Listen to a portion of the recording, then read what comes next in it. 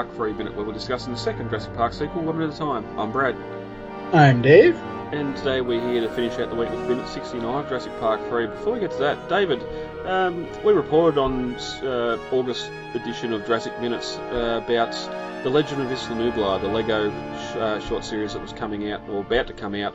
I didn't know at the time, but it had already started airing here in Australia, and we've just passed, I think, episode 4's just gone up.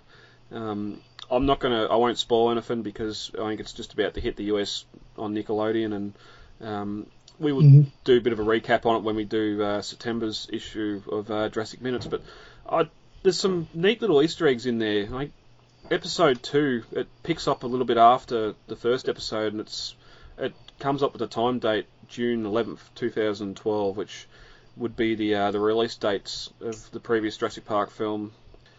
And The Lost World was too, wasn't it? Or was it May 25th? No, yeah, Lost World was May. Yeah. So it was just interesting that they picked that date to start some of the episodes in, whether it's just a callback to the original Jurassic Park release date or what. But there's sort of some interesting things in there too. It sort of strongly implies that Nedry didn't die in 93. As they come across an old Gulfstream RV out in the jungle full of Jurassic Park paraphernalia, cups and videotapes and everything else, and that becomes sort of the search that young Dennis's nephew or cousin, whoever it is, that goes on trying to find some videotape. Mm-hmm. One question I was going to ask you, and I can't recall if it was the Jurassic Park TV series that never come to be, the cartoon, or if it was the comic run. Bison, it ends at the end of the series or whatever, we get the revelation that Bison have got their own park open. Does the name Lizardland mean anything to you? Is that what they called it? I don't know. The name is not familiar to me at all. Okay. In fact, the episodes in general still have yet to actually air in the US. I think they're up on YouTube now, but I don't think that I've actually seen them air on Nickelodeon yet. No, because I was just wondering, like, is the young Nedry nephew, whatever it is sort of, it sounds like he's obsessed about opening his own park and calling it Lizardland, which I just thought that was the name Bison called their park in the original Jurassic Park cartoon or comic, but...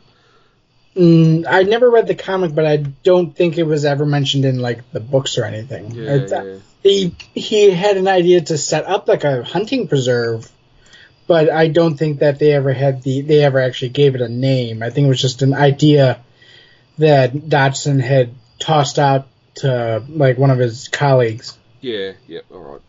But there are some little Easter eggs sort of through the first couple of episodes I've watched, and it'll be interesting to see how the series progresses. Apparently Dr. Grant was in the trailer for it, but he hasn't appeared yet. His hat does. It's Masrani wants most of the stuff they find in that trailer to be put on display in the Innovation Centre, and one of that is a mouldy Grant's hat, so it's it's something interesting. It was left there right on the middle of the main road, so I mean it's not like it's impossible for it to. It's not like it burned or anything. I mean, it did eventually, but well, I think it would have been well rotten away by then if the animals hadn't got to it.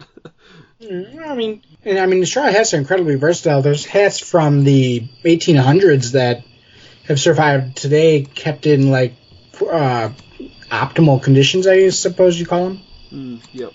So I mean, moldy, yes, definitely. I could see it being moldy, but I don't think it'd be completely disintegrated. I mean, the actual hat itself is still round, you know? The one that they used to film, it's in somebody's private collection. Yeah, yep.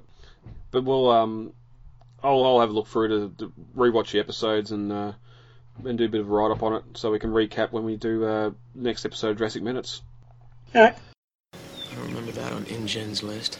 It's because it wasn't on their list, and that makes you wonder what else they were up to. Alright, before we get to 69, we hadn't been looking over at Jurassic-pedia.com. We hadn't been looking at the site when we started the podcast, so I thought it was fitting, since we do get another appearance of Nash here, in part, that we have a look at the Nash entry on Jurassic-pedia, and a bit of a write-up on the Mercer himself. who helped Paul and Amanda get to Bissell Nubler and try and find Eric. Unfortunately, he was not long to be. Yeah, this was basically one of your more basic kind of write-ups. Nothing really so spectacular about it. I mean, it's good. It's a good recap, basically, for the character, especially if you're doing any kind of, like, writing or anything on the character. It wouldn't hurt to check it out. Yeah, it's also great, just a little play-by-play of what his actual role was, how he helped out, what happened, and especially importantly for this minute, that he had Paul's satellite phone in his pocket. Yeah, he must have had it when he got...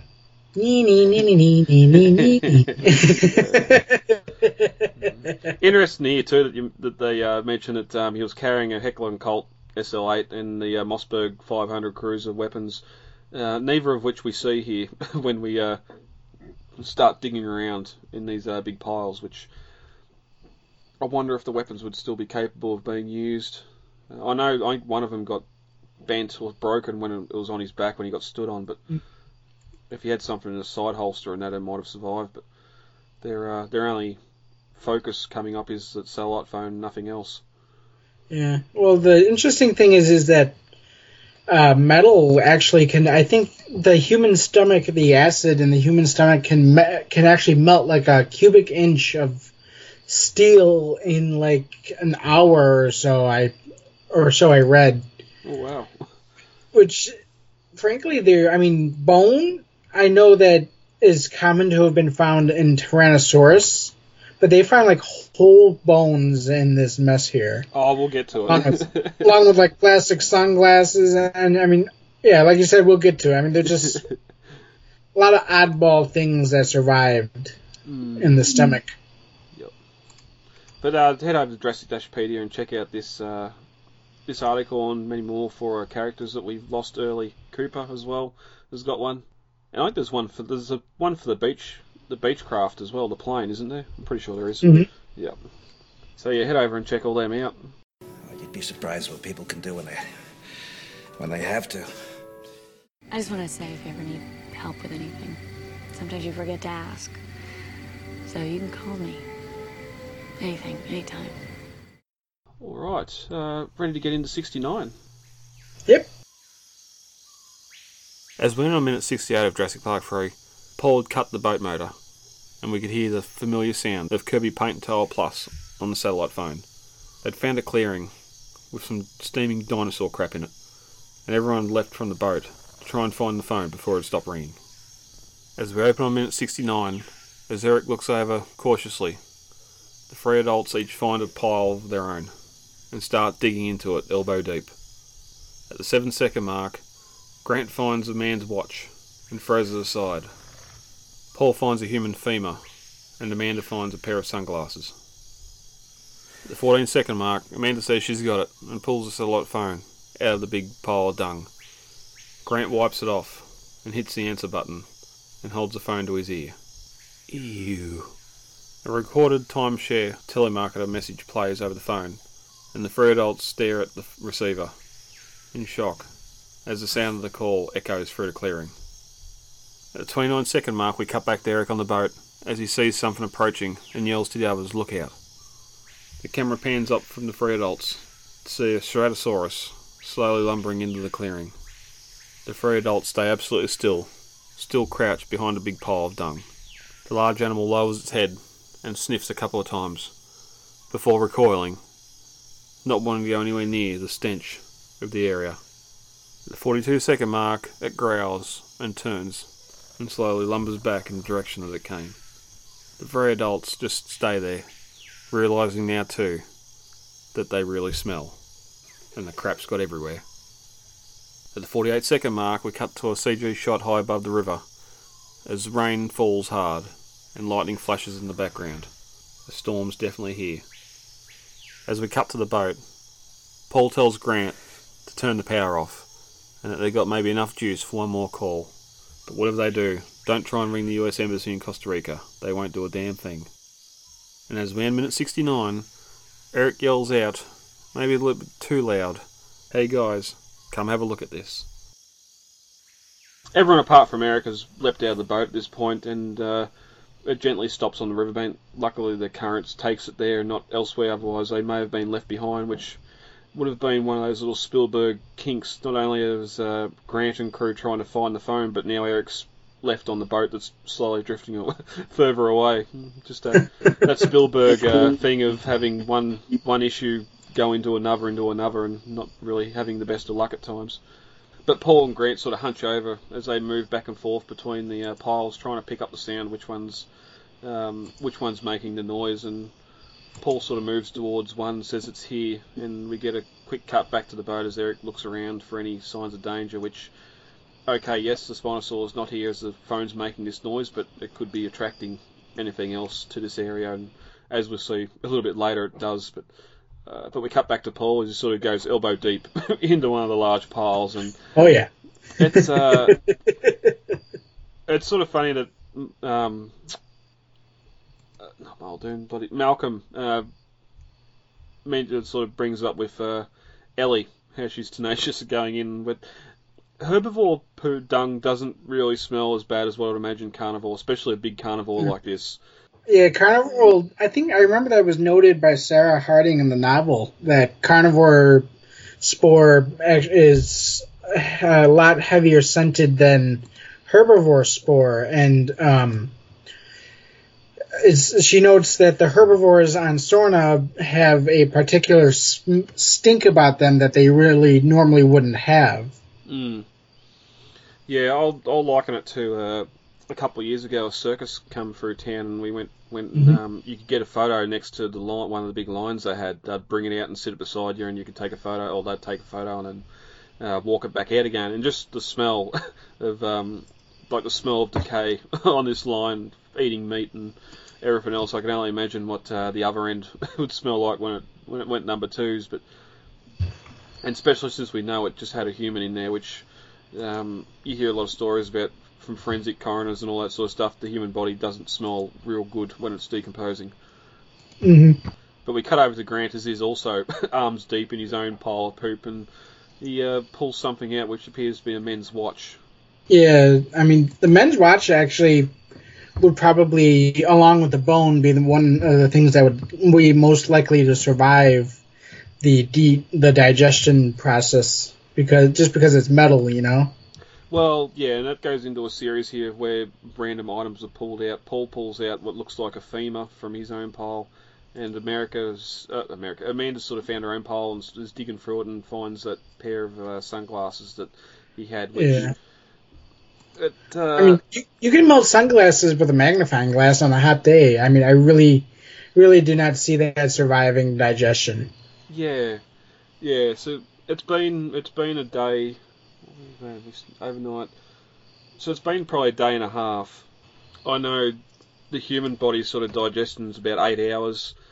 I don't know what a Spinosaur is. I'm not a paleo veterinarian. Zia might know, but it I couldn't imagine it being that long, especially something like a human. It depends what else the Spinosaur's eaten as well, which there must be more since there's a lot of poo here. But the fact that it's stripped the bones of all its meat and left just sort of some of the bigger bones and the metallic bits here as well, and those wireframe glasses. So I'd really expect maybe the skull to be the last thing to survive, just how dense the bone is, which would have been interesting if Amanda pulled out another skull. It'd be the second one she'd seen on Island. Although probably wouldn't squeal as much because it's Ben, or not Ben.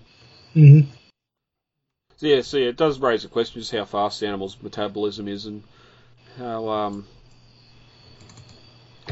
it takes to digest the larger objects. But Grant keeps on searching his own pile, and we sort of get a grunt here of disgust, which is about time because they're not acting here like there's much of a smell coming from these piles. But let's just be fair here. I would be puking. Yeah. I would be absolutely disgusted. Yeah, I probably wouldn't be going with both arms. I'd probably just one in, at least keep one arm fresh, because you got no soap, so even cleaning it's going to be in the water. It's going to be fun. But Amanda yells from the left that she has it, and she pulls the phone out of the poop and hands it to Alan. He sort of starts wiping it off a little bit, but he doesn't wipe a hell of a lot off it, and pretty much just swings the antenna up and pushes the button and puts it up against his ear. Which, again, you're bringing that phone-covered, or poop-covered phone up to your face. Yeah, that's ew. And listening it, and he sort of says hello, but he can't hear anything, so then puts his phone to his ear and says hello again, which that's now on the side of his head. And we get something very interesting here. Voiceover, hello, enjoy a timeshare of beautiful... I just have to go down to the script because I know it's the... Oh, you two can own a timeshare in beautiful Guadalajara. Which is in Mexico. Yeah, we enjoy a meal of one of our 4-star restaurants, explore our coral reefs, or just walk to the beach, which... You said Mexico. Is it on the coast of Mexico? I believe it is, yes. Okay. So they might have a coral reef there, but this is 2000 and this is a satellite phone. I don't know why, unless Paul's already tried to look at a timeshare or something, I don't know why you'd be getting spam calls on a satellite phone back then. You'd think, because that'd be costing the company a lot of money to call these numbers, especially back then. Yeah, I just checked.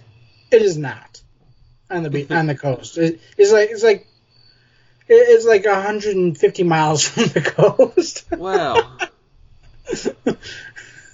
I wonder if they just pulled a Spanish-sounding name and you tried to make it think you're in Costa Rica or something. But well, we had this same issue with San Juan Approach back at the early start of the film, thinking it was somewhere else, and that was just another name they called the San Jose International Airport. So, and we also had that issue in the first film with San Jose, which is like in the very center of Costa Rica. It's not anywhere near the coast. Yeah, good point. So I wonder if this was something recorded especially for the film, or if it's just something they've taken. I'd imagine it's probably something for the film. Yeah. But it's sort of funny too, as you're getting this marketing call play, you can sort of, we get a shot over at Eric, as he can obviously hear it as well, and affords a smile, and looks up to see something approach and yell out, but we also get the look on Paul, Amanda and Grant's faces of just sheer disbelief and shock that all this time this phone's been ringing and it's just been a marketing call.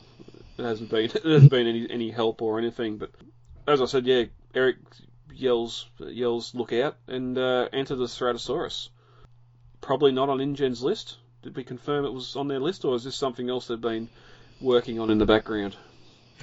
I think it was something that this one, the Ceratosaurus, was definitely one of the illegal clone species, yeah. Okay, yeah. I don't mind the CG model here too, like a completely CG creature. Mm-hmm. Got that horn on its nose, and sort of, it's got what I'd imagine the colours of the original Tyrannosaur as described in the novel, sort of that more deeper red and blacks, instead of sort of what we come to see of a lot of animals in the film so far, just the greys and the greens. Well, interestingly is that the color seems to come from the mini toy, the die-cast figure from the first movie's toy line. Yep. And the CGI model, I believe, was a modified Tyrannosaurus. Like they just took the Tyrannosaurus model, shrunk it, and then warped the head. Mm-hmm. Which makes sense. If they're they'd have to be doing this on a budget, especially with all the other costs that were getting blown out on that with shoots and that. So for what it is here in the film, I don't mind it. It would have been interesting, as we'll get to later. This was supposed to be a Carnotaurus here, not the Ceratosaurus. So that would have been interesting if it had a larger scene involved. If it sort of had that camouflage ability that we got from the novel. We don't know, unfortunately, but I think that if it had been the Carnotaurus, more fans would have been disapproving of it, just because, I mean, the Carnotaurus is a very big fan favorite dinosaur from the novel, and I think that fans would have just felt it was completely wasted, you know? Yeah, good point.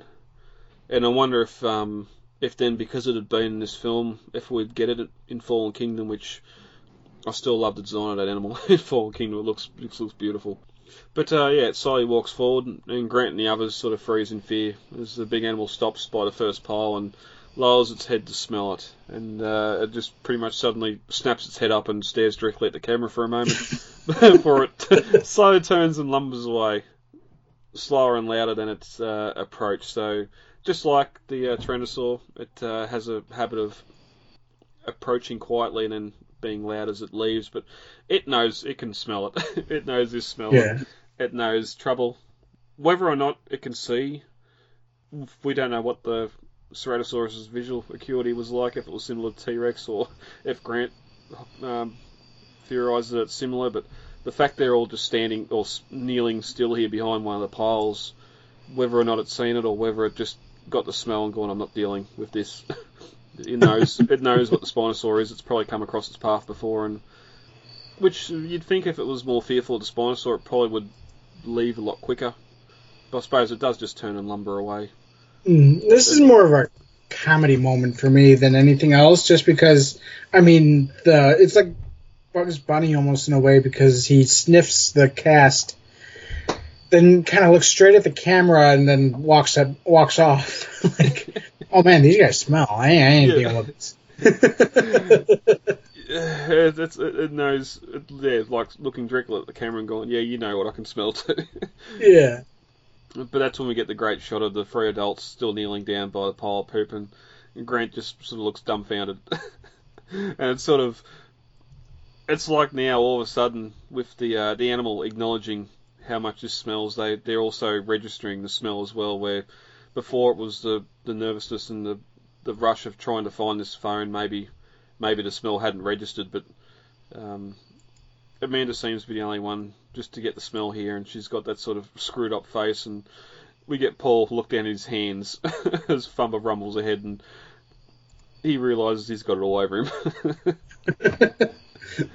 I mean, would they not realize that, though? I mean, realistically, you can see it steaming. You know that it's got you could smell that. Yeah. An animal at least could smell that a mile away. Yeah. Well, that's maybe we're downwind or something. Just the fact that the Ceratosaurus got this close before it smelt it, and didn't sort of give the whole area a wide berth. But we need to come in close for this comedic bit, and I'll just put it down to the fact that they need the phone to get off the island. It's their one shot of getting off the island, and they're sort of more focused on that than the surrounds and possibly the smell as well. But it sort of just all comes to a T here, where all of a sudden, as it sort of walks away in disgust, it leaves them here to ponder the fact that, yeah, we do stink, and this does stink as well, and now we're covered in it. But we cut to, we get another rumble of thunder as we cut to a high-up CG shot of the boat moving down river through what seems like another smaller rocky canyon, and the rain's absolutely hammering down, which is a shame, because downstream you can just make out the shape of the submerged crane that we're going to see in a little bit, and what we can only assume is the ruins of the harbour. Mm-hmm. I mean, yeah, you get a really, really good shot of it too, and it's, it's so split second that you almost don't see it right away. But yeah, I mean, you get to see all of these just things laying there on the side, on the opening of the cliff face, because the cliff kind of just ends, and then you get like this rocky beach lagoonish area. Yeah, as the sort of river sort of widens a lot here. Mm-hmm. I've ran high def images through all sorts of filters, and in fact trying to clean it up and just trying to see if there's anything else you can see, but unfortunately you can't. It's sort of these next few minutes where we get the actors on the crane and that you can clearly see there's stuff behind on the banks of this river, and we know there's that one production shot that we can post up a bit later of the InGen salvage barge that's half submerged. We get them all standing by it when Paul makes his appearance back from the river later, but there is stuff here everywhere, and I can only assume it's also being filmed on the side of the canyon set from the aviary earlier, and that pool there. But That's just a shame. This shot here is probably the best shot we get of everything that's laying around, and it's a shame. Mm. We do get a concept photo of the marina, and this is kind of what gets the idea of the InGen marina, where we actually see through, it must have been a lightning flash or something that they must have decided to light it up with, but we get like 1, 2, 3, 4 boats just half sunken in various positions around the lagoon, and you get a dock next to the crane. And you can see the crane there, but it looks like they didn't build it all. They just had the crane. Yeah, and it's a shame because all that's in the novel. Yeah. When we get to it, all that's described in the novel. So whether it was something that was concept and maybe later cut down for time or issues, or we know later minutes where we get that Spinosaur in the water, and yes, the animatronic design, that capability has come forward a lot more since 97, where we can have the Spinosaur in the water and that, but still, even when they're shooting those scenes, they'd be mindful that this could all go to pear-shaped pretty quickly if we spring a leak or something. So maybe they just decide to pull the whole harbour set sort of back to just what we see on the sides of the riverbank, in case they weren't going to have a lot of time to film with the Spinosaur. But still, I would have liked to have seen the dock and the boathouse that they have there, because that's something, like you said, from the second novel that we actually see in the novel is the dock and the boathouse. And something I really liked about it was just how describing the wood just quickly rotting so fast among the jungle. And I think Thorn just basically put his weight against the locked door and broke through it. Yeah, from memory, I think the door's locked or there's chains around the door, and he just pushes on the door and it just all falls from the hinges.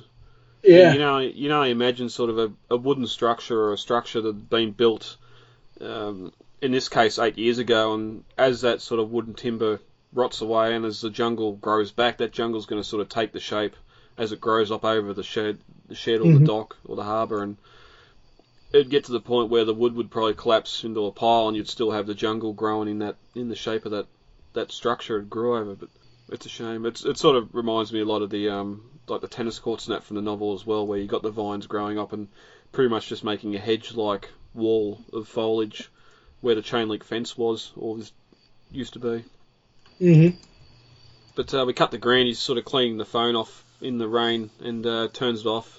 As per Paul's request, he yells over to Grant, over the sound of heavy rain falling, you probably have enough juice for one more call. So the phone's probably been ringing for it's been on for the last day and a half, and cell phones back in the day, they didn't have real long battery life, and this is a satellite phone, so it's probably a good thing it's still got enough charge for one call.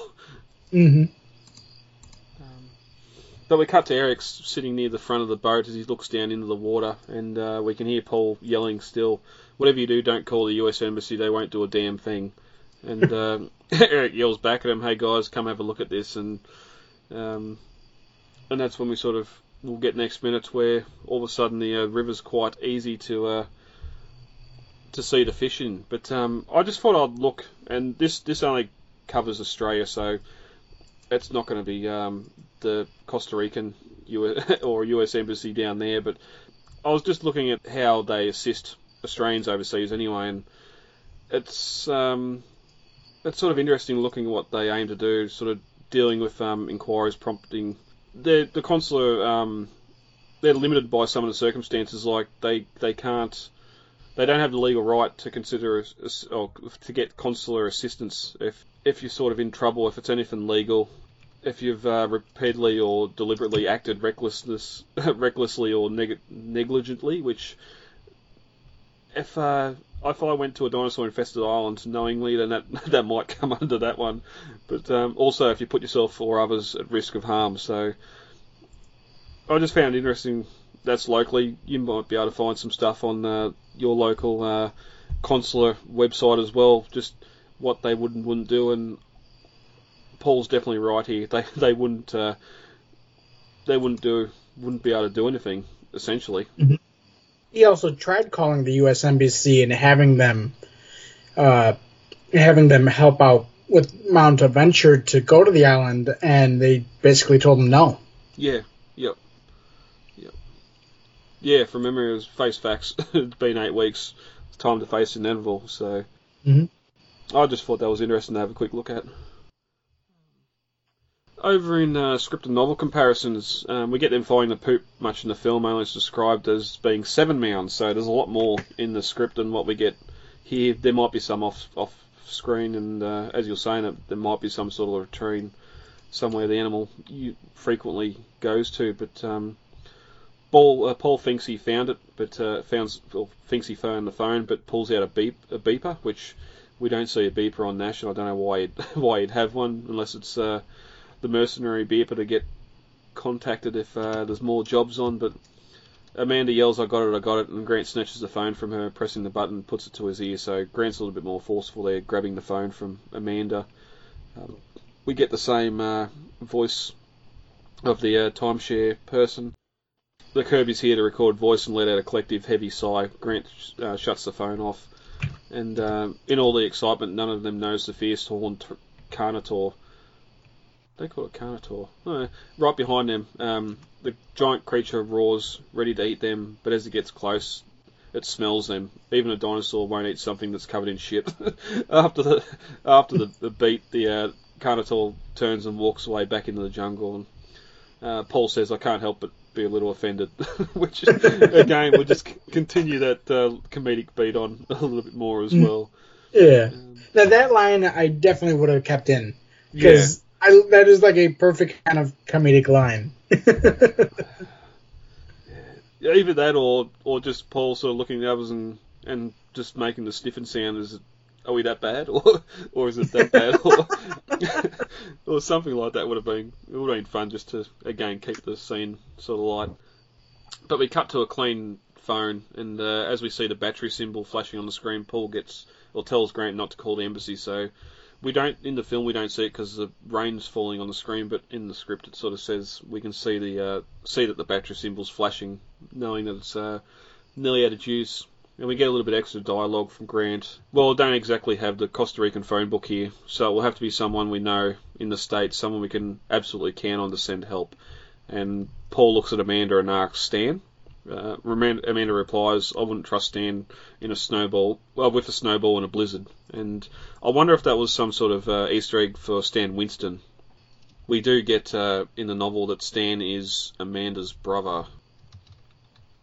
I think it's Amanda's brother. Anyway, so they're thinking of calling someone else on mainland America, but we know Grant has someone in mind when we get there a little bit later. And while they're talking, that's when Eric noticed something in the river. And then lastly, with the novel, on the barge, Owen has finished his shift sleeping on the barge, and now it's Paul's turn. The men, Paul sort of takes it naturally, being able to easily avoid the riverbanks as Amanda and Eric sit by. So in a novel here, it's a little bit we get a little bit more of a shot here after they've left the clearing behind, but this is where things get a little bit interesting. The barge rounds a bend, and an abandoned dock area with a large crane and several sunken supply boats come into view. Suddenly a familiar jingle pierces the darkness, muffled by unmistakable sound that comes from the jungle that can only mean Kirby Paint and Tile Plus in Westgate.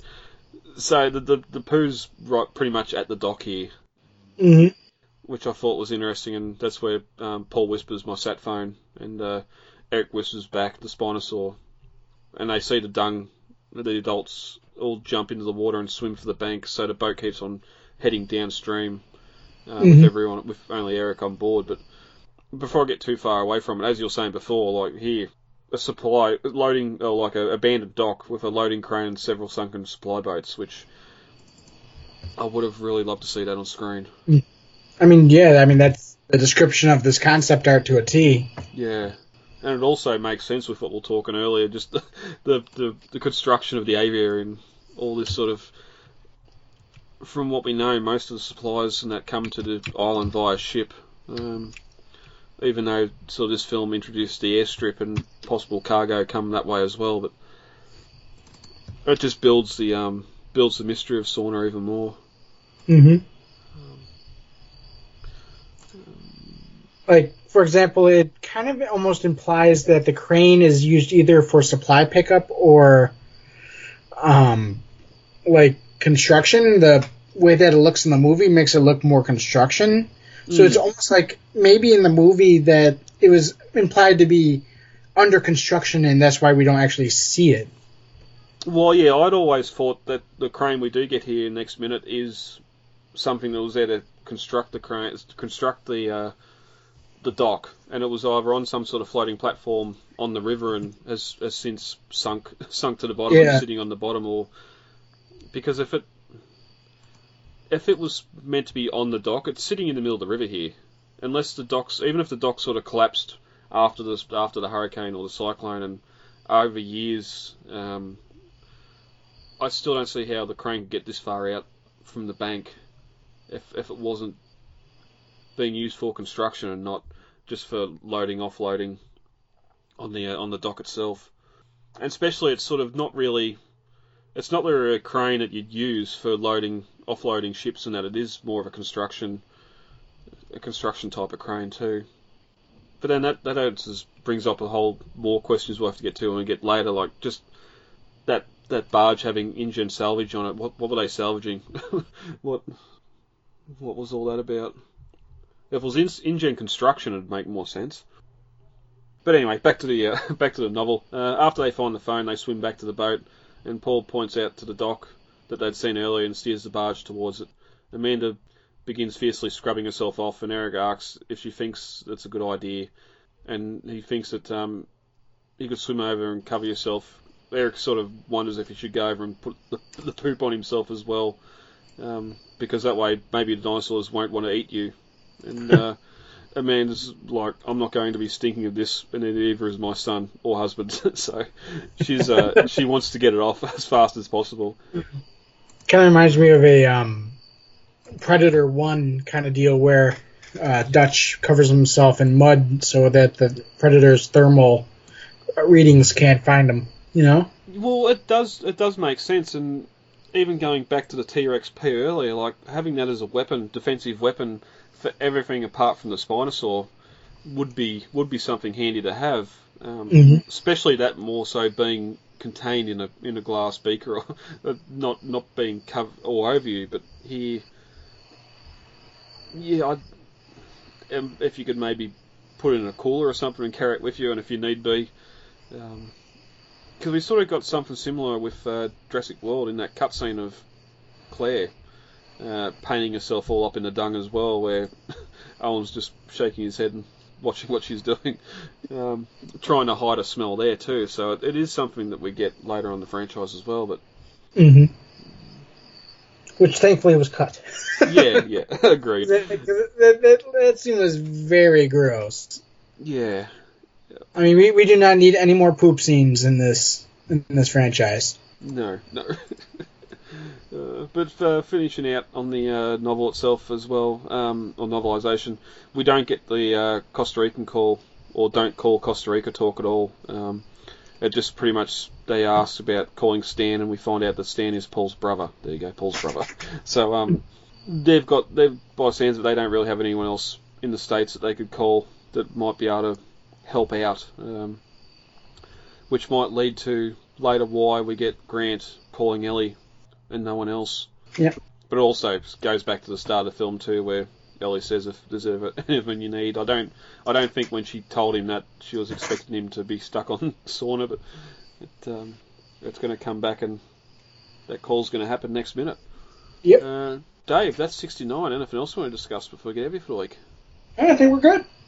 If you want to get a hold of us, you can email us at lostworldminute.com. The main website is jurassicminutes.wordpress.com, and you can find the Lost World Minutes and Jurassic Minutes over on Facebook with the pages there. David, where are you on Twitter and Instagram? Twitter, we are at Jurassic Minute. Instagram is the Jurassic Minutes Podcast. Some of the worst things imaginable have been done with the best intentions. This is how you make dinosaurs? This is how you play God. If we split up, I'm going with you guys. Dinosaurs lived 65 million years ago. What is left of them is fossilized in the rocks, and it is in the rock that real scientists make real discoveries. Now, what John Hammond and InGen did at Jurassic Park is create genetically engineered theme park monsters, nothing more and nothing less. Are you saying that you wouldn't want to get onto Isla Sorna and study them if you had the chance? No force on earth or heaven could get me on that island.